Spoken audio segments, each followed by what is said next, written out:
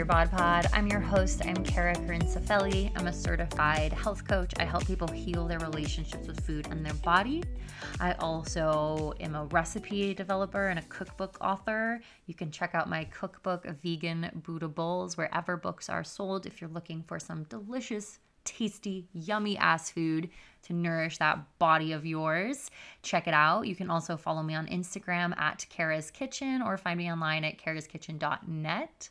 I also recently started training other women who want to become food and body image coaches. I partnered with my first ever life coach, an amazing woman all around, Brandolyn Tebow, to create the Embodied Rebel Academy. If you follow me on Instagram, you've probably heard me share about it in my stories. It's really incredible hearing what the women have been getting out of being in this academy, not only personally but professionally, has been incredibly badass. Brandolyn and I plan on opening up the academy again in the future. So if you're interested, reach out to me or just keep your eyes and ears open.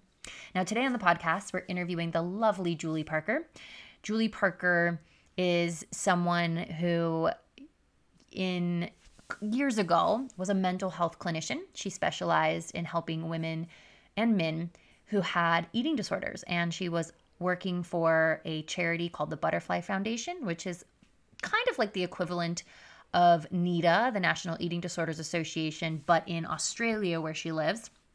And now she's a renowned life coach and actually trains people who want to be life coaches. So just as diverse as Julie's expertise and experience is, this conversation covers a wide range of topics. And we talk about her relationship with food and her body. We talk about the systematic cultural influences that contribute to how we relate to ourselves and our body image and food, right? So our struggles with food in our body are not just personal problems. They're very political problems. And we touch on that. We talk about the importance of self-compassion and what that looks like in your life, some questions you can ask yourself. If you have a pen and paper, you're going to want to take notes and write down the tips and the questions that she gives to you so that you can support yourself in being more compassionate. We also talk about connecting to our purpose and our legacy, how to get there, some ways that we can start to do that in our own life. So again, have a piece of pen and paper if you can. If you're driving, obviously, don't be taking notes. Pay attention to the road. But it's a great episode. We cover so many topics. And I was just finishing editing it, and I was like, wow, this is a great episode. We talk about so many things. So, okay, I'm going to read Julie's bio, and then we'll get into the episode. So Julie Parker is the founder of the Beautiful You Coaching Academy, where she passionately trains and supports heart-centered people to become life coaches. The editor-in-chief of Inspired Coach magazine, a published author and in-demand speaker, Julie has inspired thousands of people on stages all over the world and is the recipient of numerous leadership and women's business awards. Julie is the co-founder of the Priestess Temple School and host of the top-ranking podcast, The Priestess Podcast.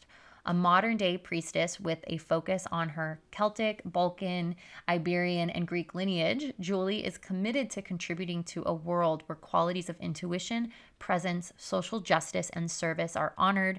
Julie lives in Melbourne with her husband, stepdaughter, and two much-loved adopted cats. I also was a guest on Julie's Priestess podcast, so be sure to go check out that episode. All right. Thank you so much for listening today. If you're a new listener, hey, what's up? Welcome. If you're returning, thank you for coming back. I'm so grateful to have you here, and let's get into today's episode. I hope you love it. Welcome back to the Love Your Bod Pod. Today we have a lovely guest with us. Her name is Julie Parker. Julie, welcome to the show. Thank you for being here. Well, thank you so much for having me on. I'm honored to be here. Yeah, I'm really excited for our conversation today. But just for those listening who don't know you, tell us a little bit about who you are, where you are in the world, and how you're doing today. Well, I live in Melbourne, Australia, and I absolutely love it here. I'm a world traveller, a bit of a global nomad at times, but Melbourne, Australia is very much home. I am a life coach trainer, a priestess and sacred leader, and I work with women from all around the world, training them to be life coaches. And I adore that work too. I feel very blessed to love where I live and love what I do. And I just feel incredibly blessed to be showing up in the world right now doing work that has meaning and I feel makes a real difference, and supporting and encouraging other people to open themselves up to their gifts and make a real difference in that way too. Now, that is a very truncated version of a long career and business online. But yeah, that's where I'm at right now. I love it. Yeah, we're going to get into it because I want to hear all about it. And I think it's such an inspiring story. And you have been in this for, like you said, many years and many decades. And it's been a journey. And I feel like your career has taken, it's looked differently over the years. And also, I feel like at the core, it's been transforming people's lives and helping them, which is really cool. But I'd love it if you would share with us your history, your own personal journey with your relationship with food and your body image. What was that like growing up? Well, it's always interesting when we're an adult, isn't it, to look back and realize that something was probably not quite right for a lot longer than you actually consciously realized that it may have been. And that was certainly the case for me when I entered into my late teens and early 20s. And I looked back and realized that my relationship with food had essentially been passed directly to me from my mother. And I know that a lot of people who might experience an eating disorder or some kind of food or body image related issue, that can be something that comes as a revelation to them at a later time, or that in some way that it was at least influenced by their mother or a parent, or it could have even been a grandmother or grandfather in some way. And I realized that my relationship with food was a little bit skewed, for want of a better word, in the way that I had sort of taken on board how my own mother related to food and saw food. And that was seeing food very much as a comfort and also as a reward. And I also think it stemmed as well from my mum not really understanding the qualities and properties and characteristics of food. And so thinking that it was actually, for example, a very loving thing to give her daughters chocolate-covered cookies, or what we call biscuits, here in Australia every day for lunch. And ice cream and what we would consider to be foods that, are not necessarily everyday foods in a way for a growing child. And the result of that is that we began, just as she did, to put on quite a lot of weight. And by the time we were both in our teens and early 20s, were in bodies that felt uncomfortable in a way as a result of just not really eating well, I suppose, but not really understanding that that was what had been happening. But the cycle that so often perpetuates from that, as we know, is that when we then look at ourselves as a result of that and don't like what we see, which is what began to happen to me, you then turn to more food for comfort. And so it becomes this cycle that you enter into.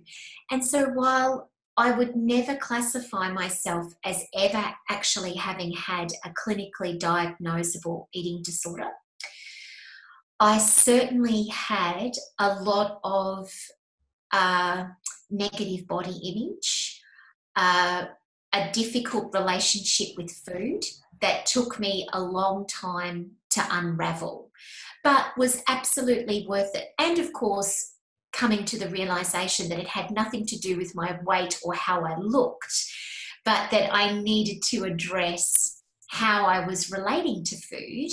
And then that in turn was able to help me understand that my body weight and size would find its perfect equilibrium Um, and I feel that it has done that. And that does not mean that I am super thin in any way, because I've also come to realize that in particular the women in our family are just not that. It's just not our body shape and size. But certainly coming to a more lovely, richer, more conscious understanding of how I was consuming food and thinking about food really helped me, to feel more comfortable in my body as well. Mm. Yeah. And thank you for sharing that story. And I feel like those of us who have gotten to a place where we have a more solid relationship with food can say that, right? Like it wasn't as much about our weight and it wasn't as much about our food. It was about how we were relating to those things. Would you share a little bit of that nuance for you and what it looked like for you? Like, what was it actually about? You mentioned comfort, but was there more there that helped you get to a place where your relationship with food and your body was more solid? Mm. Well, I think the two words that come to mind for me, Cara, are about comfort and reward. It's like, and that's a very powerful association that we begin to develop with something. Whenever I would do something great at school, I was rewarded with food. I was given a glass of soft drink and cake or ice cream or biscuits. That's how we were rewarded. And so when you begin to develop that association between doing good things as a child and you get then yummy treats, well, guess what happens? It's like that becomes a very powerful driver and motivator. And also on the flip side of that, I was given food when I was sad or upset or I was struggling with something. It was like, here's this to eat to make you feel better. And that also then becomes a powerful driver. And so for me, as an adult, I had to unpack those things and learn that, first of all, there were many, many other ways that I needed to and could learn to soothe myself if I was not feeling great other than food. And that secondly, it was the same with reward. There were many, many other things that I could do to celebrate myself other than to eat something. And it was when I started to move into that space and learn more about self-soothing, to learn more about finding other beautiful ways to calm myself, to feel better, to lift my spirits, and or to celebrate myself, that things began to shift. Now, that was not easy, because we know that these things also have, addictive properties and qualities. It's just, in many ways, it's very similar. We know in the workings of the brain about how people may relate to alcohol or drugs or sex, or even a particular emotion that they then express in a certain way, like anger. It can act as a release for them. It can act as a reward. It can act as a way of self-soothing, even though the outcome of it is actually one that's not positive. And so I really had to deconstruct those things. And that was the thing that started to make the real difference. Mm-hmm. Yeah. And it sounds like, in a way, like just addressing the real underlying thing. So like addressing why you were needing comfort and then finding a different way to self-soothe. With the reward one, I feel like it's slightly different. Like it's not necessarily like addressing this underlying need for comfort, but finding other ways to celebrate and having it not be these other ways that were contributing, not being this food that was then contributing also to the body shame. You had mentioned that as well, of like, you'd look in the mirror and not like what you'd see, and then that would drive you to eat even more. And I think sometimes Yes. we don't make the connection between body shame and like emotional eating or binge eating. But I think I love that you actually brought that up. I think that's really common, especially for us as women. And I know that you're someone who's passionate about the social justice side of this, the health at every size, the fat phobic side of this. What helped you in that area? Like, was learning about like fat phobia helpful for you? What helped you with the body image piece? Mm. Well, so many things. And yes, that was certainly a huge part of it. I think most definitely, as we've been talking about, the awareness that there was actually a problem with the way that I was relating to food in the first place was the first step. And let's face it, I think that's the first step for all of us. Because I can't necessarily sit here and tell you that, the emotional needs that I had were any that different or more acute than maybe anybody else. I, was raised by a single mom, but in a very loving, giving, supportive household. I loved school. I had beautiful friends. I was not abused as a child, and I was not raised in a household where there was incredible emotional distancing of any kind. It was not that there was something, I didn't experience any deep, deep level trauma. Yes, I had some challenges and difficulties with my father, and he was very absent and left our family when I was very young. But really, it was just about the fact that I didn't know how to emotionally soothe myself, because basically what was happening was that I was just being given a cookie every time, and it was like, that's what you do.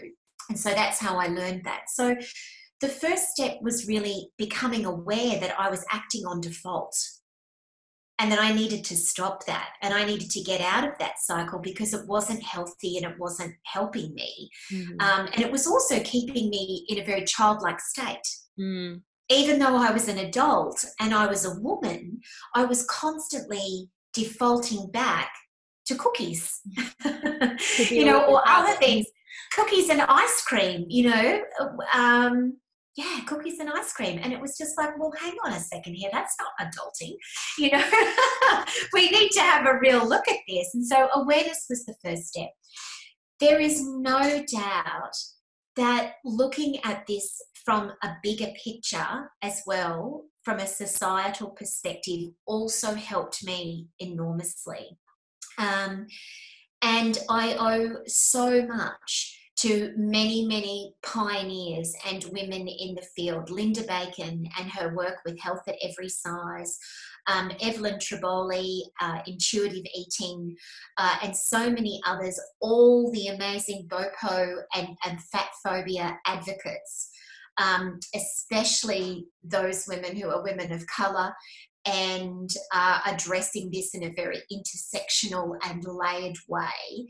I owe so much to them, for me personally, coming to an understanding that the way that I felt about my body, at least in part, was a societal construct, and a part of being in the mix of an oppressive system that holds women back in particular, that demonizes certain body types, shapes, skin colors, sizes, abilities, all of those sorts of things. That was revelatory for me, and going, oh, hang on a second. That is actually the thing that is effed up here, not me. And so how am I going to be able to look at that and deconstruct it? It was incredibly empowering when I realized that I had fallen into being a cog in the machine, but that I could take myself out of it if I wanted to. And I did. And so that was empowering in and of itself. It's like, I'm not broken. The system is broken. And so I'm going to learn how to heal myself here, and hopefully encourage others to heal as well. And so much of that stemmed from me, first of all, needing to honour where I was at that time with my body, that it was okay. And that, yes, I was living in a fat body, but that was okay. That I was okay. That I was absolutely lovable and enough as I was. And ironically, or not ironically, as we so often know, is that when I began to think and feel about myself in that way, that also shifted my relationship with food. Because how's the irony of ending up needing to comfort yourself with food about the fact that you're comforting yourself with food? Oh, I know so many people listening are like, I'm Oh, in this cycle right yeah. Yes, it's like, hang on a second here. I'm doing the exact thing to comfort myself in the thing, and it's just like, It's ah. that like negative feedback loop, right? It's like, Yep, I don't like my body, and so I eat. And part of the reason why I don't like my body is because I keep eating and all of this like that's cycle. right. Yeah. Yeah, yeah. And gosh, it takes a while to see it and then begin to deconstruct it and understand it. But then it's a whole other level where you've got to get yourself to a point where the compassion and the care that you feel for yourself is stronger than the feeling that you have that you're not good enough and that you're going to be there forever and that you keep doing it. Mm. And that's where you begin to tip into really shifting and changing things, or at least that's what happened for me. Yeah, I'd love to get into that. So you prior to being someone who trains life coaches, you were a trained mental health clinician. You Mm. specialized with women with disordered eating and body image issues, and you were also the general manager of an eating disorder charity. So you have a ton of experience in supporting people in exactly what you're talking about, this compassion piece and in this Mm. healing piece. I know that you also believe that connection to our spirituality and divine nature helps us with healing. So can you just dive into a little bit about that, what that was like, how you helped people in the Mm. context? Yeah, thank you for asking me that.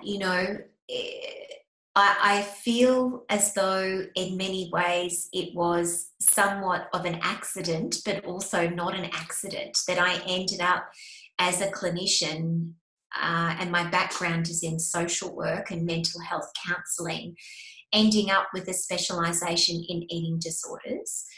But at the same time, because that had been an element within that family of my own healing journey, it's also then not necessarily that surprising. But truth be told, my real passion when I first started working as a clinician was with young people, and particularly with young women. I had from a very young age, even as a teenager, I was a girl guide leader and I loved being with other kids and leading other girls and being with people in that capacity. And so when I went to university, I specifically trained as a mental health clinician within the area of adolescent health. And when I started to work at a community health service in my early years, in my mid 20s as a social worker, it was just at the very beginning, and this is showing my age a little bit here, but it was just at the very beginning where we were finally starting to see and understand and get a bit of a better grip on the fact that body image issues were extremely serious. Eating disorders were killing people, and that they weren't, in fact, just the doyen of selfish adolescent girls and young women who were crying out for attention. We had finally started to see that this was a mental illness and an area of mental health that was getting worse and was growing in numbers. And I was seeing a lot of it because my area of speciality was working with young girls and women aged 12 to 24. And so, lo and behold, what was almost the number one thing that was coming through my door as a counsellor? Self-esteem issues, body image issues, dieting cycles, teasing around body stuff at school, right through to bulimia, anorexia, etc. And so I felt like I almost didn't have a choice but to become deeply invested and passionate about this issue, because it was breaking my heart that I was seeing all of these girls, the odd young man, yes, but mostly it was girls and young women. And so I did more study. I became really, really invested and learned and passionate about it more. And eventually that's what led me into a specialisation with it, where I went on to become the general manager of the Butterfly Foundation here in Australia, which is Australia's national charity for those with eating disorders. And I moved into private practice as well, and started to see chiefly people who, mostly women again, who had issues in that area. So that was the pathway that led me into that, and absolutely loving that work, and loving both being very intimate in the way that I was supporting people with that, Cara, in one-on-one work, but then also working as the general manager through that charitable foundation in instigating change at a societal government level, lobbying for more money, big health campaigns around helping people to understand what this illness was, trying to advocate for the needs of sufferers, parents, survivors, better services, hospital treatment, all of those sorts of things. And so it satisfied both my need to want to be very intimate and work with people at a deep one-on-one level, but also then try and, in a leadership style way, push those societal boundaries and create change there too. I'm so inspired. I feel like I have an aspiration for both. I feel like I just do the intimate stuff, and I'm over here like brainstorming how to film a documentary about like fat phobia and all of these things, because I want to have more of like a societal impact change. I'm really inspired by the work that you've gotten to do. So tell me how, like, I'd love to chat about the compassion piece, self-compassion, and the healing process and those different modalities. Could you speak to those things? Yeah. Well, I think that developing compassion for ourselves as a human being, no matter what our healing path and life and journey is, which is different but also so similar for all of us in many ways, is probably one of the greatest self skills that you can ever develop. And this developed for me from a lot of stuff many years ago now. It's more nuanced and complex now, which I love. It developed from a lot of the messages that started to be put out into the community that I felt were very simplistic. For example, love your body. Just love it. It's like, just love your body. And it's like, oh, hang on a second. Because for anybody that's had a deeply negative mindset and or an eating disorder with an absolutely shocking negative head that so deeply goes with almost every aspect of that, every day, every hour, sometimes even every minute, that is Mount Everest. It's too big. It's too much for many people who are in the deep throes where they actually loathe their existence, let alone their body. It's just too big of a hill for them to climb. And that was also something that was being fed back to me through many, not necessarily, sometimes through their words, but even just through the simplest of things that they needed to do to get through the day, where I realised that was actually like, that's pinnacle stuff. Like that is the shining light at the end of the road. And that telling somebody to just love their body or giving them 5 steps to love your body is just too simplistic, and in fact is, I think, more damaging. Because often what happens is that somebody might start down that path, and then when they can't manage it because it's so far away and the marathon just feels too big, they give up and feel worse about themselves and go back to the start, or even worse. And it just doesn't, it keeps perpetuating the cycle. And that's when I started to fall in love and explore more work around self-compassion. And in particular, I want to give a nod to the work of the amazing writer, author, psychologist Kristin Neff, who's written some wonderful books on self-compassion. And I highly encourage everybody who is listening that might be intrigued about this to look up her work. It's Neff for Fred. She has an incredible website that is filled with self-compassion tools. And the big difference for me, Cara, with self-compassion, instead of sort of going down the body love route, is that it's very slow, it's very gentle, it's not about black and white thinking, it's about taking small steps of how you can begin to just even think or contemplate being kinder to yourself. That's what it's about in a nutshell. I don't want to overcomplicate it anymore. It's a lot more than that. But self-compassion is like, how can I be kinder to myself in this moment?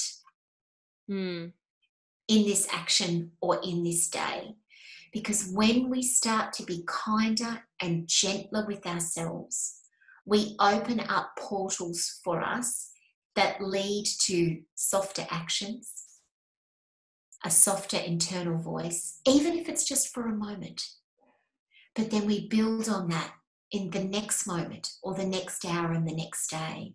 And so self-compassion for me is incredibly powerful and very, very important in recovery, as it is, I think, for anybody that's dealing with a very, very nasty inner critic.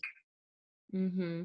Yeah, I often will be chatting with people, and they will be talking about how hard they are on themselves, or the intensity of that internal voice, that inner bully.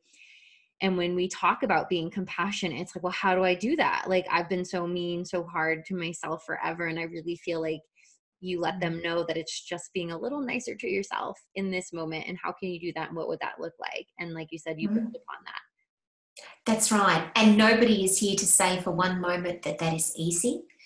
And it's not a straight line up. We know that for sure. But it's just moment after moment. And Kristin Neff, incredible tools. For anybody that's oh, but Julie, I still really don't know. It's go to her website, get her books, look at all the free tools that are there, and it will start to guide you in some lovely, soft, gentle things that you can just start to take. Very, very, very worthwhile. I'll have to see if she wants to come on the podcast. Oh, she'd be a wonderful guest, I'm sure. She sounds amazing, and it sounds like clearly her work has really made an impact for you in your life. So thank you. Absolutely. Yeah, for sure. So how does spirituality fit into this conversation? I know it's something that's really close to your heart. You have the Priestess podcast. How does it fit? Well, I think it's individual to every person, but we're all spiritual beings that are having a human experience. But I think one of the things that so often happens to us is that when we get very caught up in a world and a mind and a body that is so deeply focused on what we look like and what we're eating and what we're not eating, how we're moving or how we're not moving, we forget our divinity. We forget the spiritual side of ourselves, and we're just all focused on our body. We're just all focused on what we look like, how we're showing up in the world physically, and what we think other people see when they look at us. And so for me, spirituality in recovery at a core level is first of all about helping us to understand we are so much more than our body. We are so much more than what we look like. We're so much more than what we eat. We are a soul with infinite lives before this one and infinite lives after this one. We're children of God, the goddess, the universe. We're made of stars. You know, how beautiful is that? But we forget these things when we become so entrenched in the everyday of life. And so connecting back in to our soul voice, our essence, Mother Earth, which I believe is a deep, deep part of our spiritual connection through this human body, but to the underground, to the ground we walk on, to the world above, is so very, very powerful, because it helps us to see that we are so much more than what we actually see. And when we can start to tap into that, that's where we find things within ourselves that we might never have known actually existed, but in fact all along have been there. That's where our purpose lives, and our purpose is not to be thin. That's where our legacy exists, and our legacy is not turning up looking a particular way in the world, or so many other things that magazines might tell us it is. It's about what our heart calls us to do. It's about how we're in service. It's how we be a leader and sovereign in our own life. It's where we find joy and so many other things. And so to me, finding ways to connect back into our spirituality, or reclaim it, or rebirth it, or whatever that may look like for anybody, can be incredibly powerful in the healing journey. Incredibly powerful. So for someone so I'm on board. I'm like, yep, that's amazing. Love it. I'm here for this conversation. And for someone who's listening who's like, that sounds lovely, that sounds beautiful, and they're really attached to being a certain size because they really truly believe like their life depends on it, their happiness depends on it, their okayness depends on it, their love, their acceptance, their attention depends on it. And they're so afraid. They love what you're saying. It sounds amazing. And they're so afraid of leaning into that. What would you say to them? Where do you recommend they start? Well, it's okay to acknowledge that fear, because you know what? We're all afraid of things we can't see.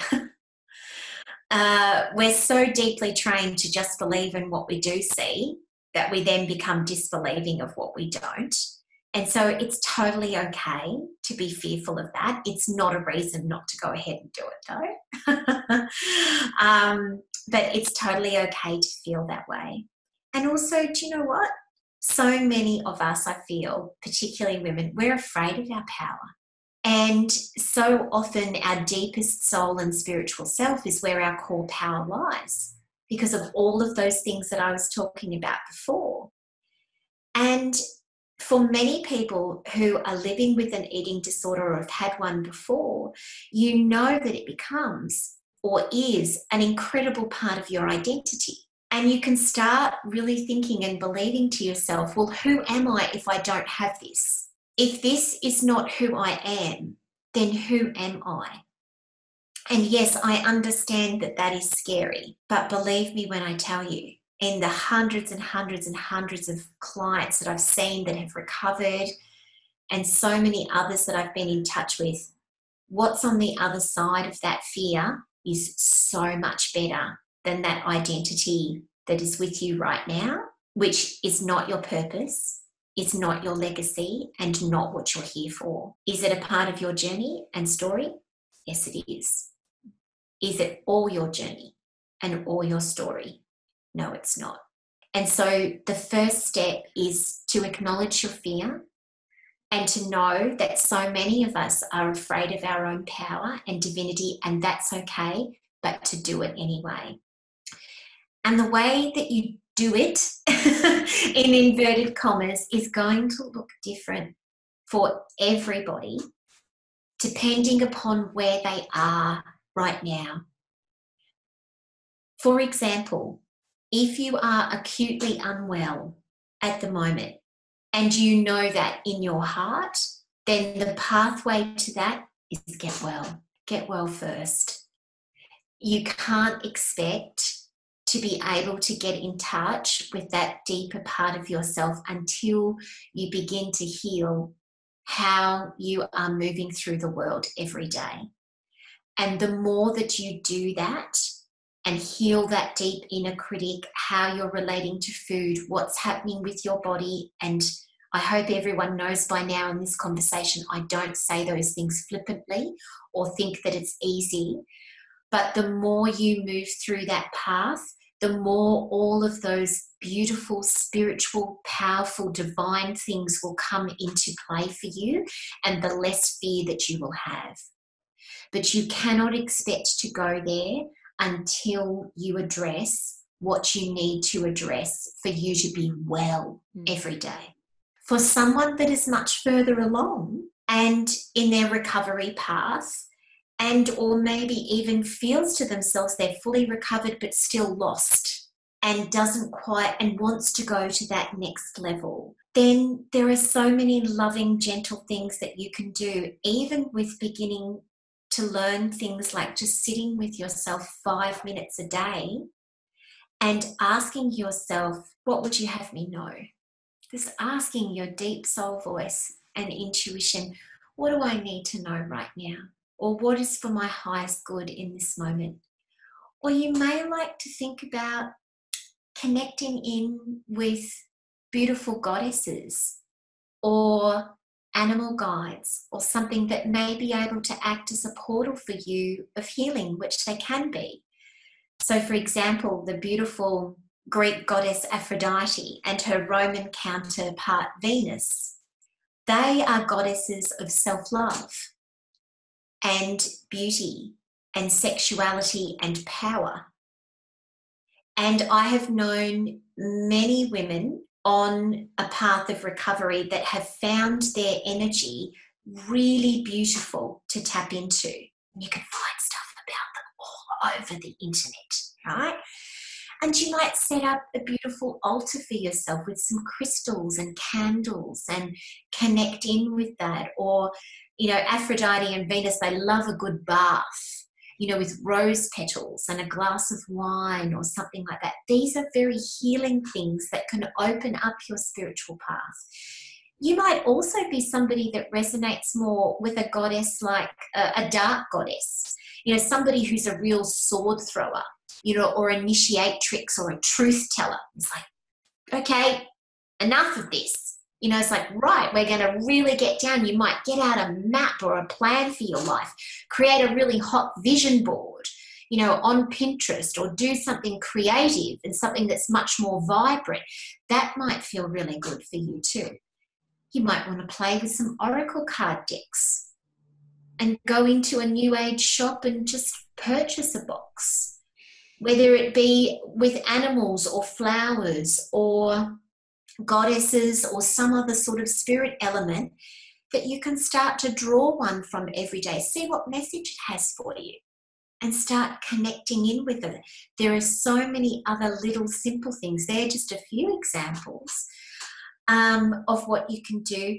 Even, can I suggest as well, there are some wonderful people out there that are doing great work through the use of food, through beautiful, ritual, nourishing practices. So somebody that comes to mind, for example, is a wonderful priestess and also a food and recipe creator called Tracy Patterson, Pattison.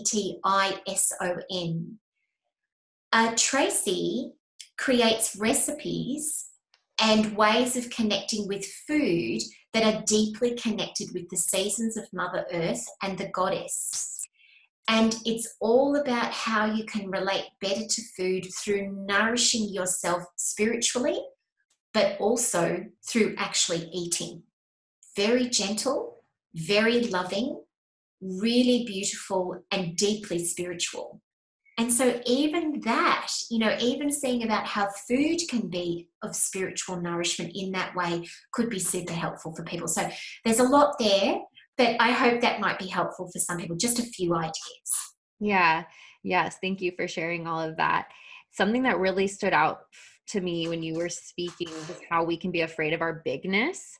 And something that I can look back and see elements of this in my own journey. And it's been things that I've been able to see in some of my clients, is how sometimes we'll stay stuck with our disorder because it kind of acts as a way for us to not rise into that next level. Because rising into that next level and sharing our gifts and our power is frightening, because there's responsibility. If we admit that we have these big dreams, these big goals, these big contributions that we want to make to the world, we're then sort of on the hook for them.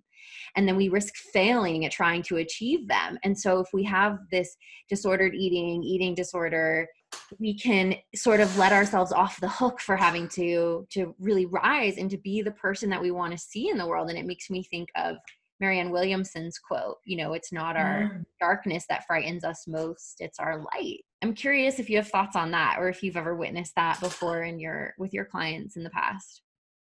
Absolutely. Not just with clients. I think this is in fact something that is an issue, so to speak, for many women. And how can it not be? Because we've been taught to be afraid of our power. Our power has been taken away from us. Power in the hands of women has been ridiculed. The patriarchy doesn't want us to have power. We are frightening to the system of patriarchy when we have power, and when we exercise power, and when we take power. So it is no wonder. It is no wonder that so many people, and in particular so many women, are uncertain about this for themselves, and it's not easy to overturn. But I think that understanding that we're living in a system and a world where those sorts of oppressive systems, particularly through things like patriarchy, capitalism, white supremacy, and more, strip us of our humanity and take those things away from us, is very, very powerful to know and learn. It's like, well, I'm not broken. This is not my fault, but it is my responsibility now. And that's the difference. Yeah. And that can be intense. I feel like there's liberation in that, right? So you were speaking to sort of learning more about Lindo Bacon's work, being moved by her, it giving you empowerment, and also in here of realizing like, oh, there's these systems, these much larger cultural systems at play that have intentionally tried to strip us of our power, and or have made us afraid to own our power, because we've seen what has happened to people that have come before us, that have spoken against it, who have wanted to be change makers and make a difference. And so it's a way to keep us oppressed. So when you do get that of like, okay, it's not my fault, and also it's now my responsibility, what do you feel like you do when you're at that point? Well, once again, this is going to be an individual path for everybody, because the reasons behind, when we get down to an individual level, a woman might be afraid of stepping into her power, are incredibly unique and individual to her. For some, it may be because she sees herself as very, very different, and having opinions and needs and desires and goals and values that are very opposed or very, very different to other people. And therefore she's a lone ranger.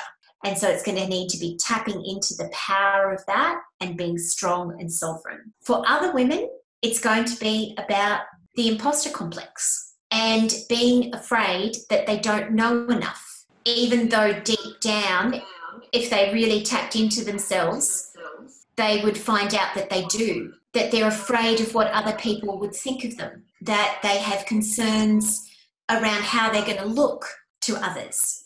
And that requires a different level of addressment to the first one. And so it's different with everyone. And so I think the first step, radical honesty with self. What am I afraid of here? And what is my soul voice telling me that I need to do? And that might take some time to find. Yes. And also so inspiring. Yeah. Like really love this. So this has been amazing, Julie. Thank you. So tell us where everybody can find you if they want to learn more, if they want to connect with you. Where can they find you? Where are you hanging out online? You can find more information about our life coach training at beautifulyoucoachingacademy.com. My more personal work is at juliesuzanneparker.com, and from there you can just find me in the usual places, Instagram and whatnot. And you have the Priestess podcast. Yes, the Priestess podcast. I absolutely love that. It's a show that is dedicated to having extraordinary conversations with people from around the world around spirituality, the divine feminine, goddess culture, mindset, all beautiful things about living a more divine, whole, healed, beautiful life. So I absolutely love that too. Yeah, amazing. Thank you so much, Julie. A pleasure. Thank you. Something that I have been thinking a lot about since this interview with Julie and editing it is about radical honesty, this idea of radical honesty, which we briefly touched on there at the end. And where in my life have I not been radically honest with myself, and what can I own up to? And I wanted to leave that with you guys today. I'm sure you have a lot of takeaways from this episode, but where in your life are you not being radically honest, right? What can you own up to? What have you been letting yourself off the hook for, or covering up, or not admitting? So what can you own? You know, one of my favorite quotes from Brandolin is, whatever we don't own, whatever you don't own owns you. So whatever we don't own owns us. So what can we own up to? What can we be radically honest about? Whether it's our relationship with food, our body image, that we actually need help, that we're struggling, that we're unhappy in our relationships, friendships, careers, how we're taking care of ourselves, right? What would it look like for you to admit what actually is really going on? And how would your life change if you would own up to it? So I want to leave that little thought bubble with you today and invite you into being radically honest with yourself about where you're at, how you're showing up in the world, perhaps areas of your life you want to change, things you need to let go of, things you want to transform. Where can you be more honest? I really loved that thought that Julie brought to the conversation. So thank you so much for listening to the Love Your Bod pod. If you loved this episode, share it with a friend, share it in your Instagram stories, leave a ratings and review on iTunes. That always helps keep the podcast going, and I'm always so grateful when you do. I hope you got a lot out of today's episode. Thank you for listening to the Love Your Bod pod.